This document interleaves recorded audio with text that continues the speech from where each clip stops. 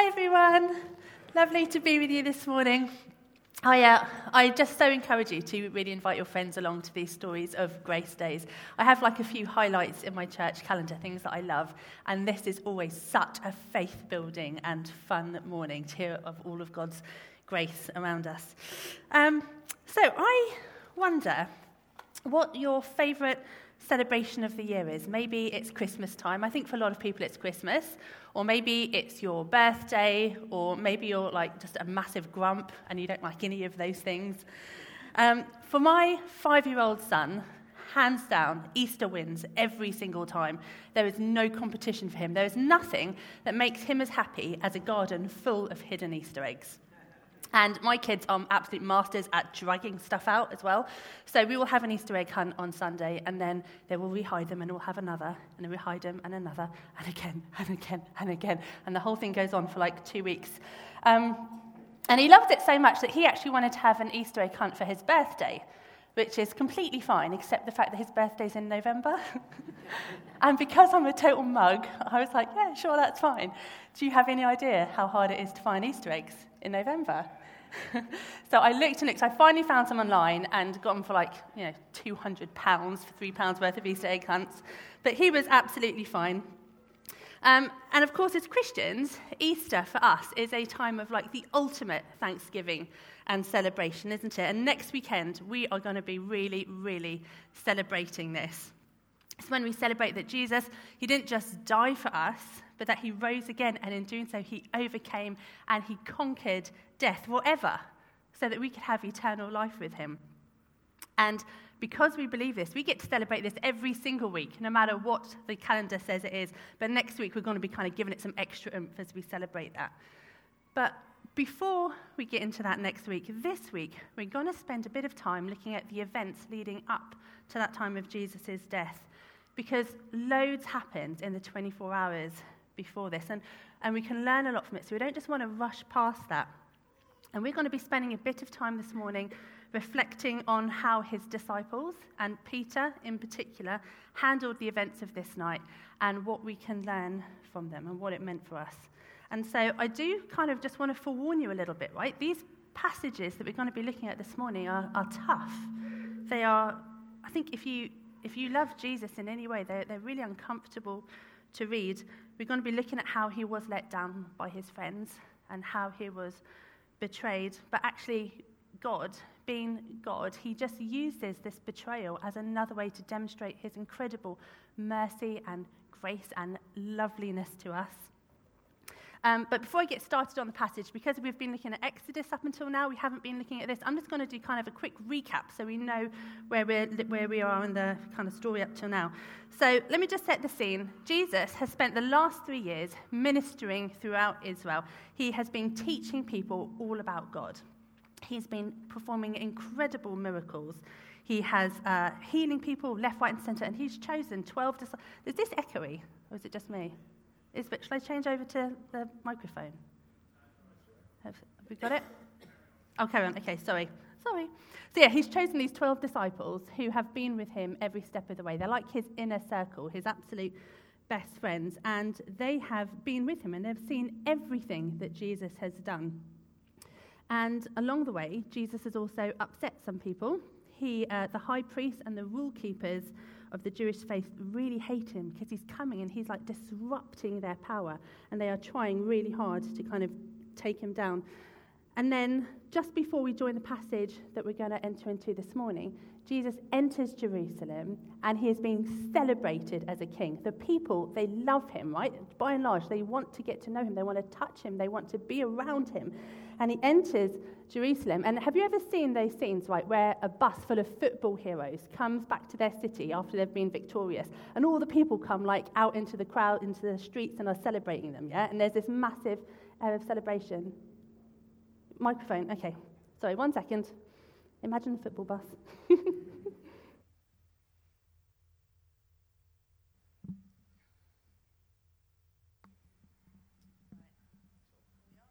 How's that? Is that better? Oh, that feels better to my ears. Right, let me just get rid of this as well. Can I just pass that to you, Steve? Thank you. Right.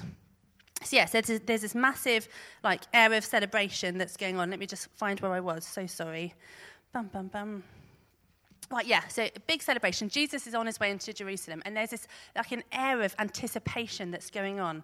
And then Jesus, he goes up into a private room with his disciples after this, with his closest friends, and he shares the Last Supper with him. And so that's where we're going to join the passage after this has happened this morning. We're going to be looking at Matthew 26, verse 31 to start with. There's this kind of air of celebration, anticipation. Something big is going to happen, and everyone can feel it. And then Jesus says this to them in complete contrast. Then Jesus told them, "This very night you will all fall away on account of me. For it is written, I will strike the shepherd, and the sheep of the flock will be scattered. But after I have risen, I will go ahead of you into Galilee." And Peter replied, "Even if all fall away on account of you, I never will." "Well, truly I tell you," Jesus answered, "this very night before the rooster crows, you will disown me 3 times. But Peter declared, "Even if I have to die with you, I will never disown you." And all the other disciples said the same. You see, Peter and his friends, they're indignant at the mere idea that they would fall away or reject Jesus. They are his closest friends, right? They have seen things that they could never even have imagined. And they're beginning to understand that this isn't just some man, right? This is the Son of God. This is who they have been waiting for. And they love him. And they really, really, truly love him. And Peter in particular is very vocal about this. He says, even if the rest of them fall away, not me, never me. I love you.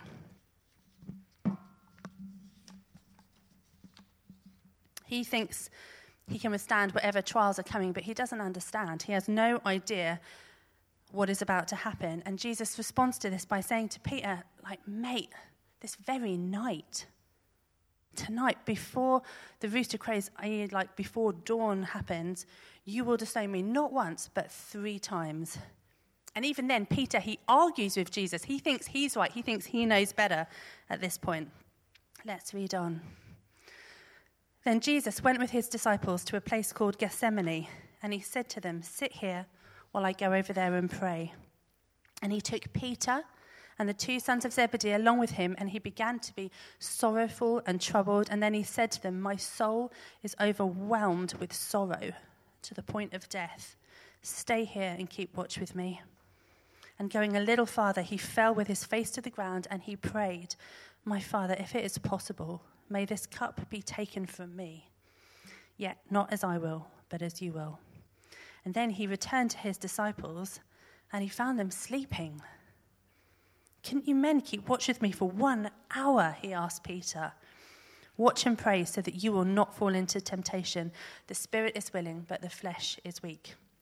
And he went away a second time, and he prayed, "My Father, if it's not possible for this cup to be taken away unless I drink it, may your will be done."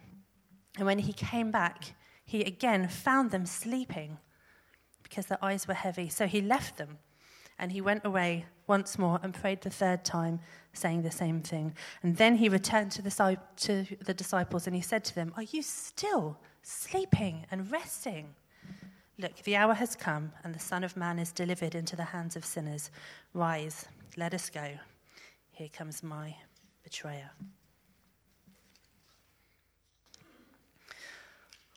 This is a heartbreaking passage.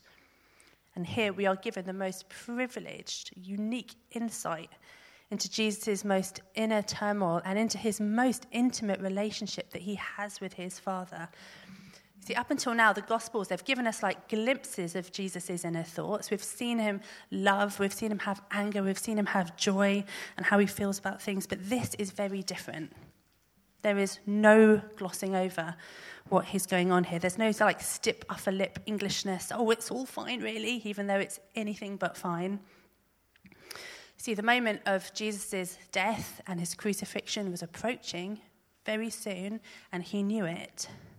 And although this was Jesus' whole purpose for being, when it came to it, he didn't really want it. Jesus is so fully human in this moment. And in his distress, what he craved was human companionship. What he wanted, his mates. He wanted his friends. What an immeasurable privilege for them to be asked into this time of extreme vulnerability. So he asks them to be with them. He tells them, he spells it out, my soul is overwhelmed with sorrow. He couldn't be clearer to them. But Peter, he falls so short of what Jesus asks of him, because not even an hour later, Jesus goes back and finds him asleep. You see, Jesus, he wanted to be surrounded with people who loved him, and they failed him. And every time I read this passage, I cry, because he needed them and they let him down in Jesus' darkest hours. Now, I think we all know what it's like, don't we, to be so tired that you can barely keep your eyes open. I remember back when I was a student, the nights when I'd be up all night long writing papers because I hadn't organised myself properly, or all night out dancing, and then the next day you've got to get up and go to work or go to lectures or whatever. Dead on your feet.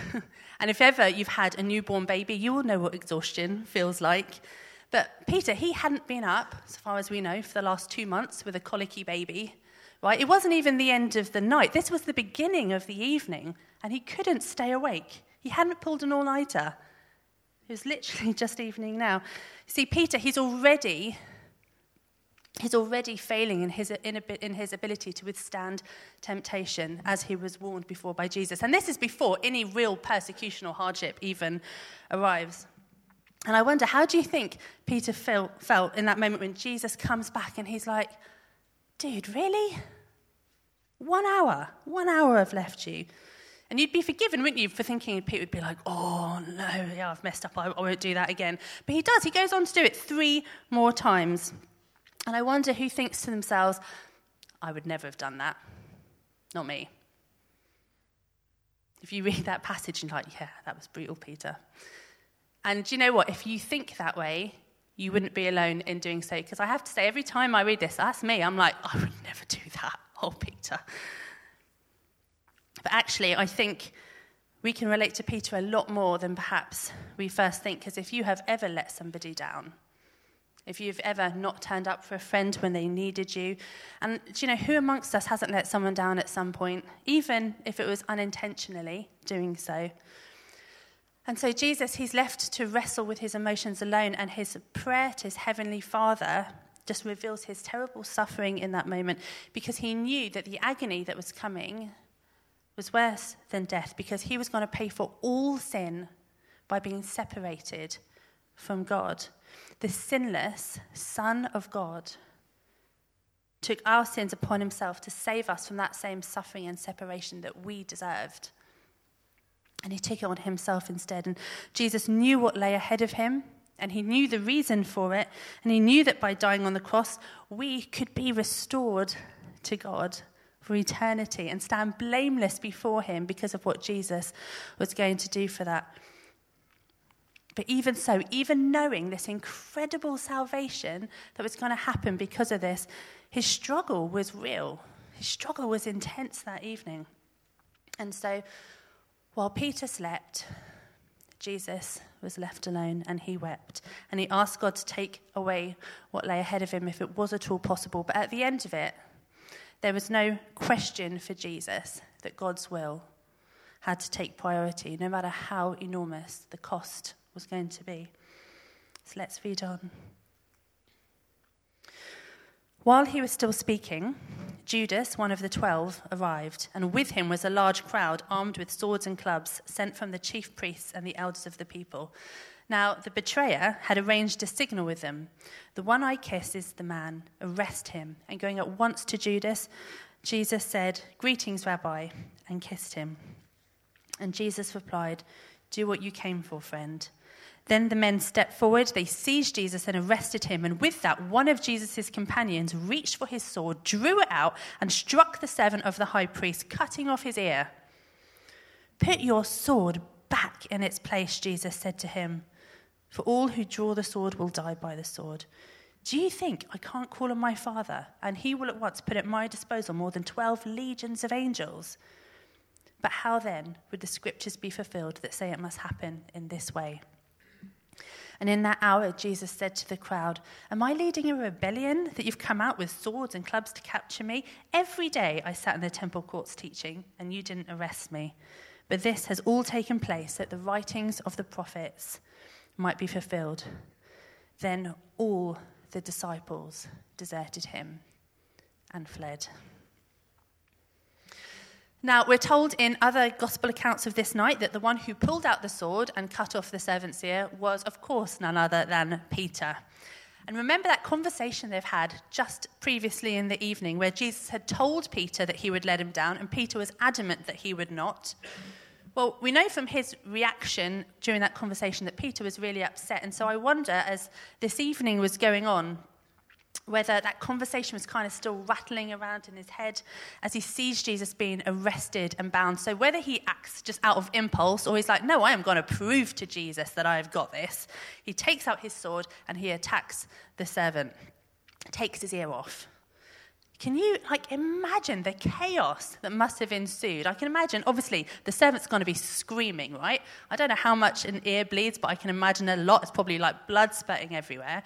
And Jesus just like, oh man, Peter, Peter, come on. Like, I'm literally about to die for this guy. Hasn't he been listening to anything?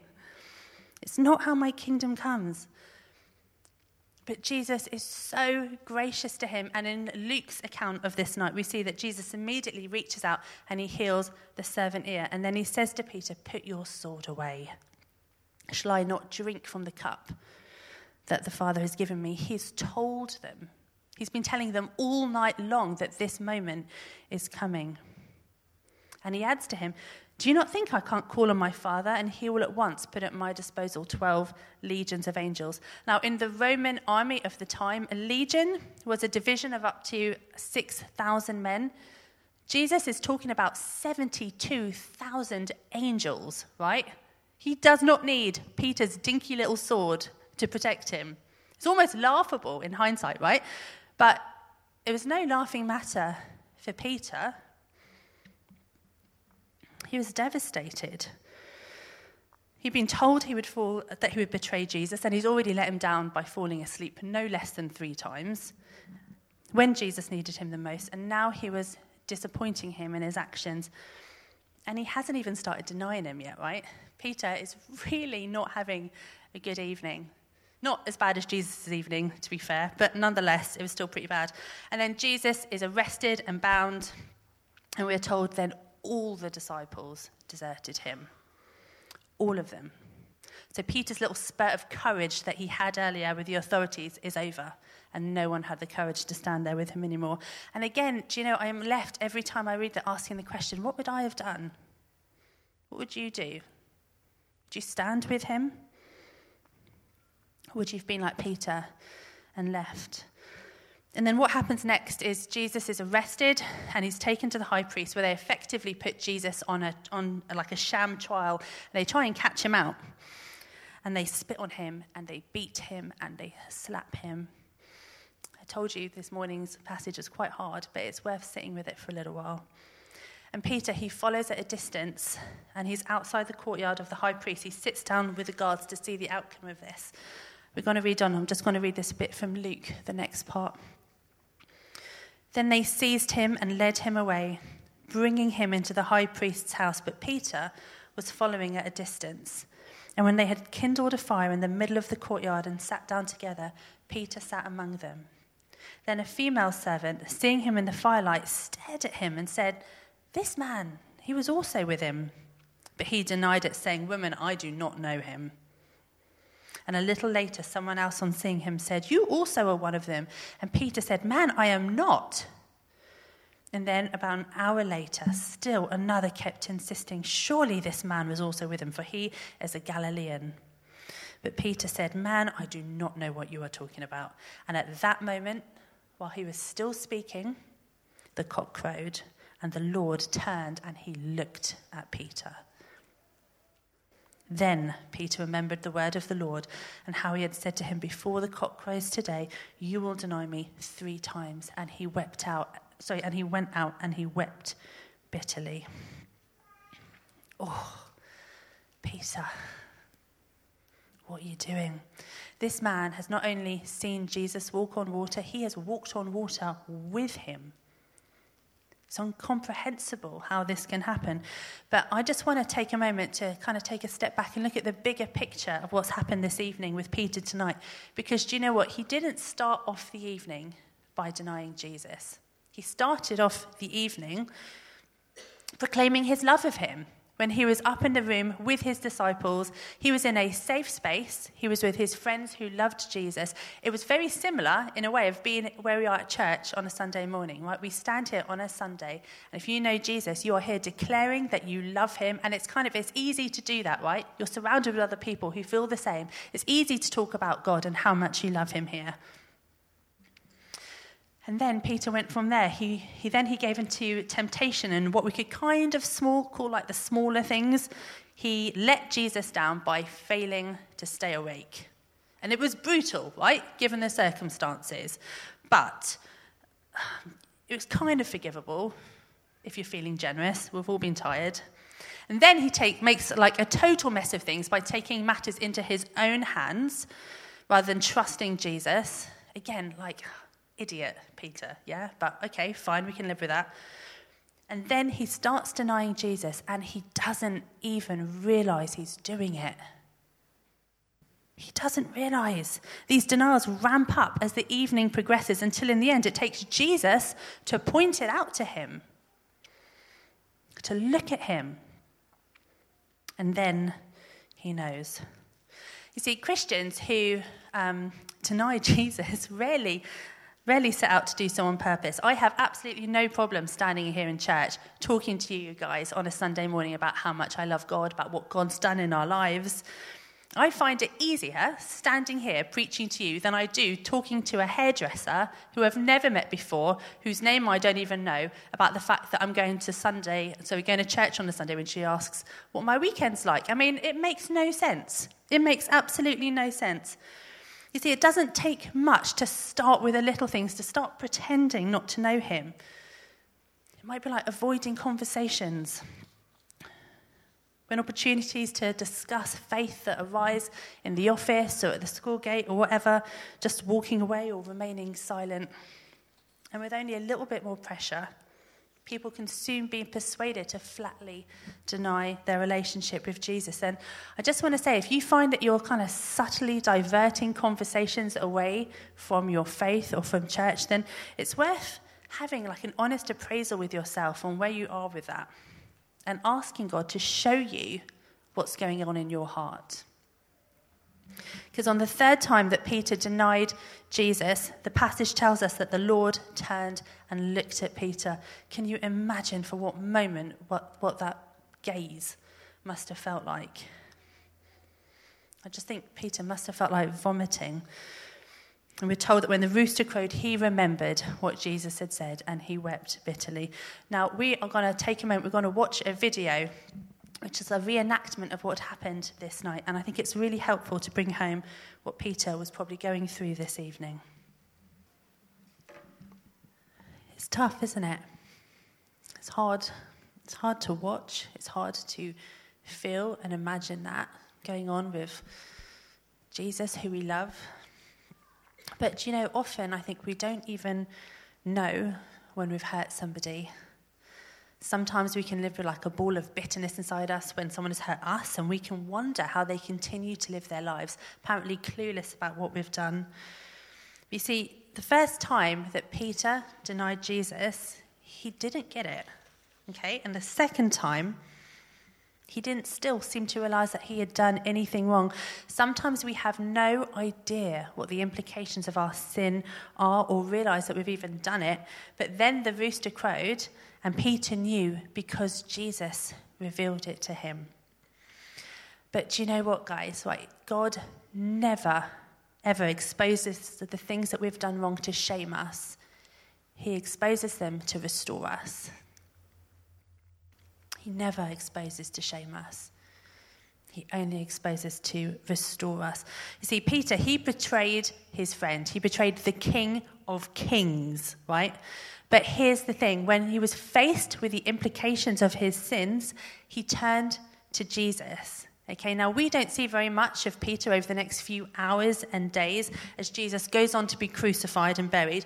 But when we fast forward 3 more days, when Mary, she goes to the tomb and she sees that the stone has been rolled away, and she goes straight to Peter and John, and she says to them, they've taken the Lord's body from the tomb and we don't know where he is. And Peter, he jumps up and he runs to the tomb to see for himself. He's looking for Jesus. And Peter didn't understand yet what had happened to him, but he still ran towards him. He had to get to him.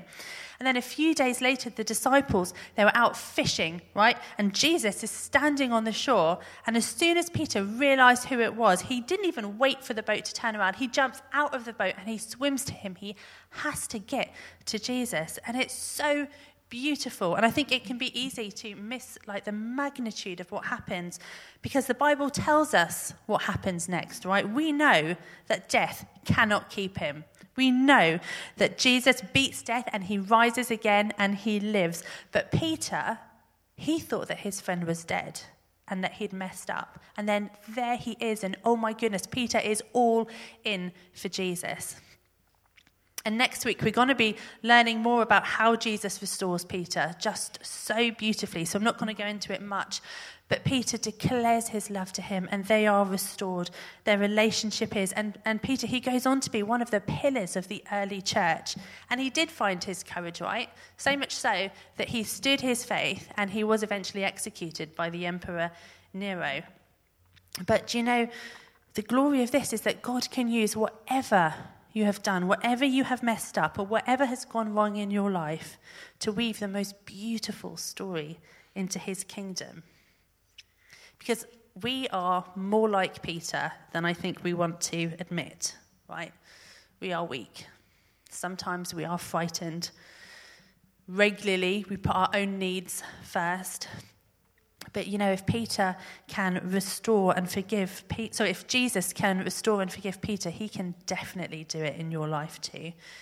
Do you know that there is nothing that you can do, there is nowhere that you can go that can separate you from the love of Jesus? Nothing. Do you know that? It's a truth. The Bible tells us that, can you click forward for me, please? Thank you. There we are. The Bible tells us in Romans that neither death nor life, neither angels nor demons, neither the present nor the future, nor any powers, neither height nor depth, nor anything else in creation will be able to separate us from the love of God that is in Christ Jesus our Lord. Isn't that amazing news?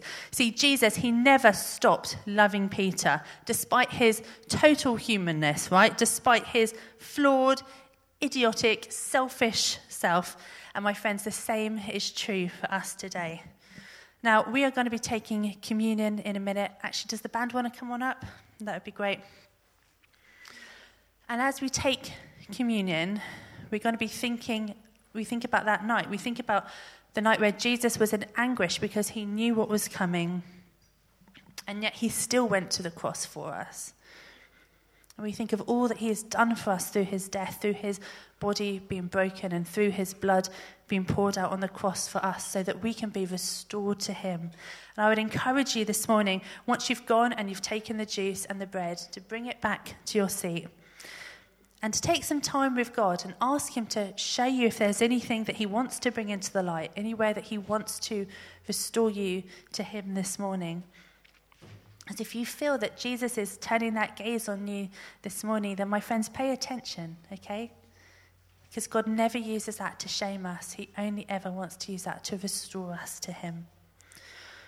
We saw from Peter's story how Jesus doesn't highlight the sin in our life, but to condemn us, but just to bring us back to him. And this is why Christ died, yeah? This is the whole reason that he endured all of this evening, so that we could be restored. And Peter himself, later on in the Bible, he tells us that Christ died, I'm not sure if it's coming up. That Christ died for sins once and for all, the righteous for the unrighteous, to bring you to God. So I'm going to pray for us in a minute, and then we can go and take. We've got 4 stations around the room. The one at the back over on that end is for gluten-free, if anybody needs that. It's juice, alcoholic-free, but go and take that and bring it back to your seats. But I'm just going to pray first. Lord, as we prepare our hearts for the amazing celebration of Easter, when you defeated death and you rose again, we pause to spend some time reflecting on the incredible grace and mercy of this, of us who have betrayed you, to us who have denied you, and yet while we were still sinners, while we were still denying you, you died for us on the cross because of your incredible love for us. And so as we take the bread and the wine this morning, Lord, we thank you.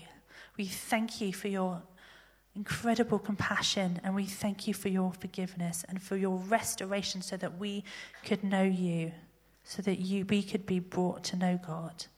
Lord Jesus, we love you. Amen.